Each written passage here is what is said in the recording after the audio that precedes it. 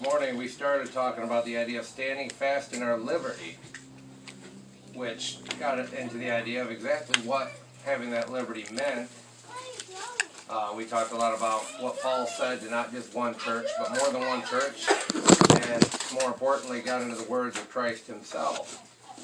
Talking about how Christ had given us that liberty and we shouldn't go back to the old ways, and about what sorts of things in our life would have kept us in our old state and how there's just not much going back for it. And the idea of standing fast in our liberty, we need to handle the law properly. That was where we had left off. Because there's groups that will say, oh, well, that whole Old Testament's just obsolete. Well, no, it's not. It's still there, and it still needs to be handled properly because all Scripture is profitable. 1 Timothy 1:8 says, but we know that the law is good if a man use it lawfully. 2 Timothy 2:15 says, notwithstanding, she shall be saved in childbearing if they continue in faith and charity and holiness and sobriety. Wrong verse. No. I was still in 1 Timothy.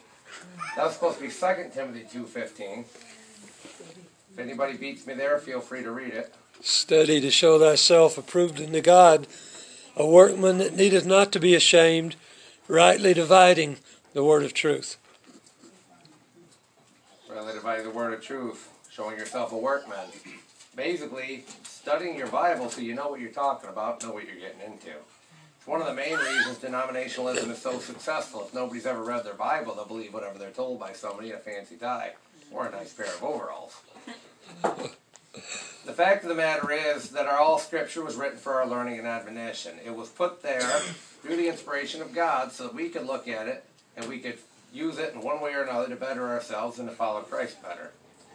Romans 15:4 says, for whatsoever things were written aforetime were written for our learning, that we through patience and comfort of the Scriptures might have hope.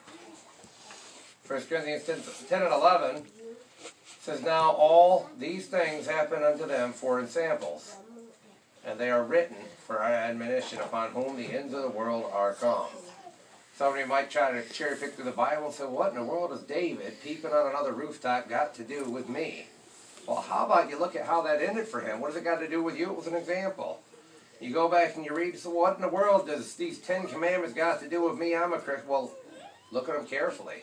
Every single one of them is covered in Christianity, even if you try to believe the Old Testament's obsolete.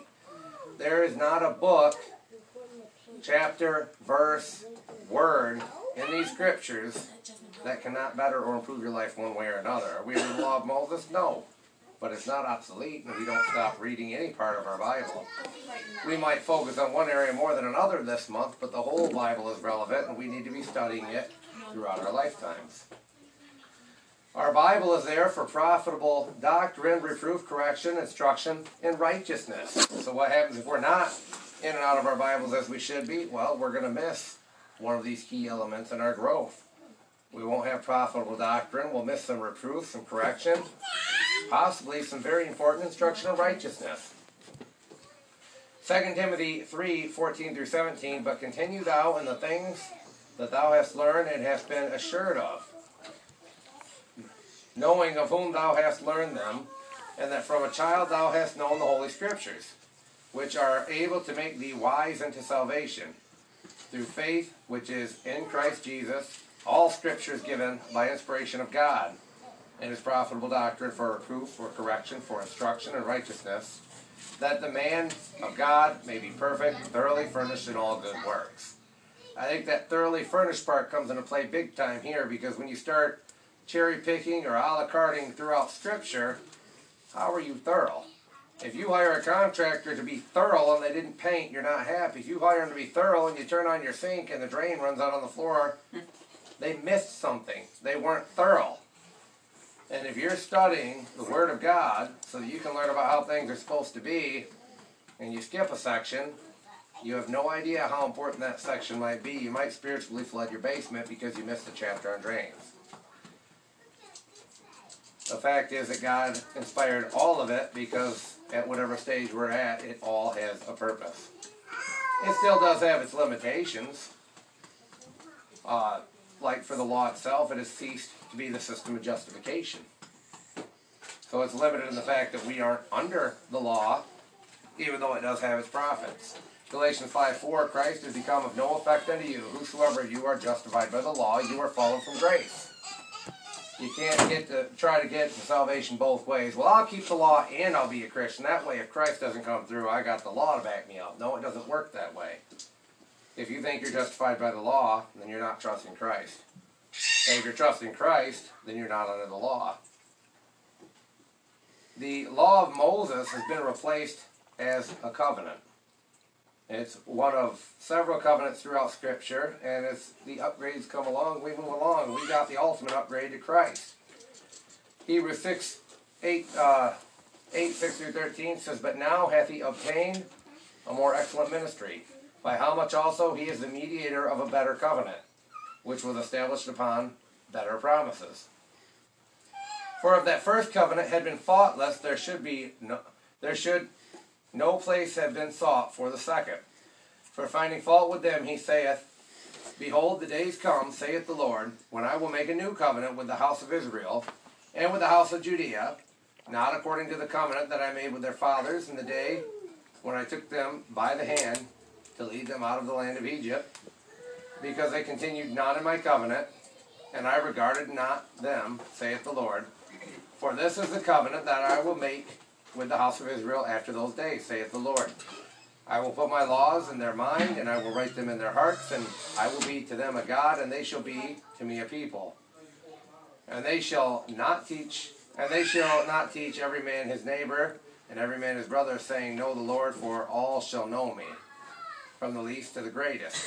For I will be merciful to their unrighteousness, and their sins and their iniquities will I remember no more.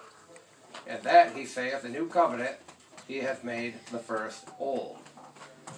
Now that which decayeth and wax old is ready to vanish away. That doesn't mean that God made a mistake when he made the original covenant. That means not only that man wasn't holding up their part, but that God wasn't ready for the next stage of his own plan. And then we got to the part he was headed for. Well, it's time for Christ. So these other things were good, and go ahead and study them, but just know that it's Christ that's going to get you that righteousness. Its religious observances have been replaced as far as going from that old covenant to the new. Hebrews 9 and 10 says, Which was a figure for the time then present, in which were offered both gifts and sacrifices that could not make him that did the service perfect, as pertaining to the conscience, which stood only in meats and drinks and divers washings and carnal ordinances imposed on them until the time of Reformation. It's kind of like a holding place. Christ isn't coming yet, so go ahead and do these things for now, but they're not as good as him. Do these sacrifices that will never be enough as it leads us up to the ultimate sacrifice that will cover everything. John 4:20-24 says, Our fathers worshipped in this mountain, and ye say that in Jerusalem is the place where men ought to worship. Jesus saith unto her, Woman, believe me, the hour cometh when ye shall neither in this mountain nor yet at Jerusalem worship the Father. Ye worship, ye know not what. For know what we worship, for salvation is of the Jews. But the hour cometh, and now is, when the true worshippers shall worship the Father in spirit and in truth, for the Father seeketh such worship to him. God is a spirit, and they that worship him must worship in spirit and in truth. No more locations and vain rituals and animal sacrifice. We just simply worship him in spirit and truth. We stay true to him in our everyday walk, and not just at the time of festival. The law itself must be properly handled if we are to preserve our liberty in Christ. We don't discard it as nothing. We don't try to live under it, but we know that it still has its place, and we respect what that place is. We need to apply our blessings in Christ liberally. The blood of Christ frees us from the guilt of sin. Ephesians 1:4, according as he has chosen us in him before the foundation of the world, that we should be holy and without blame before him in love. The remission of sin is promised to those who repent and are baptized. Acts 2:38, Thou hast made known to me the ways of life. Thou shalt make me full of joy with thy countenance. As you go through this stuff, it's just like saying, well, I'm going to pick and choose out of the Bible the parts that are convenient or I feel irrelevant. No, we take everything together. The whole Bible, the whole gospel, the whole being of who Christ happens to be. The blood of Christ remains available for Christians who repent of sin. 1 John 1:7-10 says, if we walk in the light as he is in the light, we have fellowship one with another, and the blood of Christ, his Son, cleanses us from all sin. If we say that we have no sin, we deceive ourselves, and the truth is not in us. If we confess our sins, he is faithful and just to forgive us our sins and to cleanse us from all unrighteousness. If we say that we have not sinned, we make him a liar, and his word is not in us.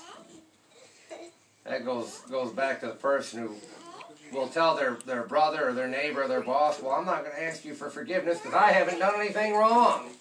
And if you think you haven't sinned, that's pretty much the attitude you got with Christ. Well, I don't need your salvation. I'm perfect. If we say that we have not sinned, we make him a liar, and his word is not in us. The fact of the matter is, no matter how good of a person we are or wish we were or think we're going to be, without Christ, I am nothing. Christians need to repent and pray when they sin, because yes, we still do that. Acts 8:22, repent therefore of this thy wickedness, and pray God, if perhaps the thought of thine heart may be forgiven thee. Christianity doesn't mean thou perfect individual who dost not do wrong anymore. It simply means redeemed sinner who would like to do better. And luckily enough, has been washed in the blood, so Christ is going to help you out. The Spirit of God can free us from the power of sin. Romans 8:12-13. Therefore, brethren, we are debtors, not to the flesh, to live after the flesh. For if you live after the flesh, ye shall die. But if ye through the Spirit do mortify the deeds of the body, ye shall live. No matter how much we stumble and fail, the fact is that God can strengthen us by his Spirit in the inner man, and most of these things are things we'll never accomplish without the Lord. Ephesians 3:16 says that he would grant you, according to the riches of his glory, to be strengthened with might by his Spirit in the inner man. It's the kind of strength I don't see myself ever finding on my own. Philippians 2:12-13 says, wherefore, my beloved, as ye have always obeyed, not as in my presence only, but now much more in my absence, work out your own salvation with fear and trembling. For it is God which worketh in you, both to do and to will, of his good pleasure. Philippians 4:13, I can do all things through Christ, which strengthens me. If you're setting out to do any good and wholesome thing, if it be God's will, the Lord will give you the strength to make it happen.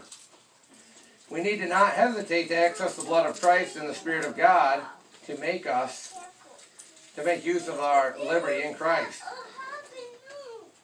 Situations like dealing with traditions of men cautiously comes to mind.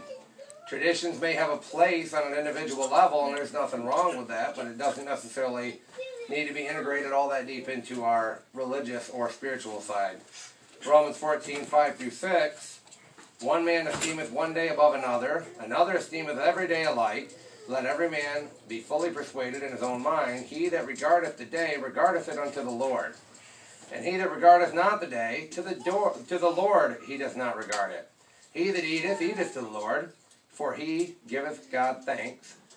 And he that eateth not to the Lord, he eateth not, and giveth God thanks. Goes back to the verse, and I should have put it in here, that you do all things in the name of the Lord. Or taking the old saying and modifying it a little bit, if you wouldn't do it in front of your grandma, don't do it. Well, if you wouldn't do it in front of Christ, don't do it. By the way, if you're a Christian, you're doing it in front of Christ. This is the kind of thing that was once taught as a doctrine of God. Mark 7:7, howbeit in vain do they worship me, teaching for doctrines the commandments of men. They did it back then. Oh, well, these are our traditions that help us out greatly, so we're just going to say it's part of our scriptures and laws. And now there are many church groups that do the same thing. Well, you won't quite find this in the Bible, but it profits us, so we're going to make it a part of your Christianity. Taking these man-made ideals and making it a set-in-stone part of the doctrine is not right. Traditions are okay if they're in their right place and they're not violating anything. But you can't change the Word of God, you can't change the plan of salvation, and you can't take things that are just a simple tradition and harmless in the right place and say, oh, no, this is a commandment of God. God says you have to drink 4 cups of coffee a day. No, he doesn't, but I'm sure he appreciates the fact that I treat people better after I've had those 4 cups of coffee. They're okay if I keep them in their place, but I can't tell people that was a commandment of God. I just have to be nice enough to those around me to keep drinking the coffee. When not done, instead of keeping a command of God, is when these things start to become kind of an issue. Mark 7, 8, and 9 says, laying aside the commandment of God, ye hold the tradition of men, as the washing of pots and cups, and many other such like things ye do. And he said unto them, full well ye reject the commandment of God, that ye may make your own traditions. If any kind of tradition you have is getting between you and the will of the Lord, it has become a problem. If you have a tradition that you get together every year and everybody gives a hug, okay, so be it. But if that tradition suddenly falls on a Sunday and, well, we got to drive and do these hugs so we're not going to church, okay, now your hugs have become a problem. And you can fill that blank in with anything more realistic that you want. But it's just like the biblical definition of idolatry. The biblical idea of idolatry is anything that comes between you and your Lord. A tradition is fine until it comes between you and the will of your Lord. But these things must be handled with the utmost of caution on a congregational level.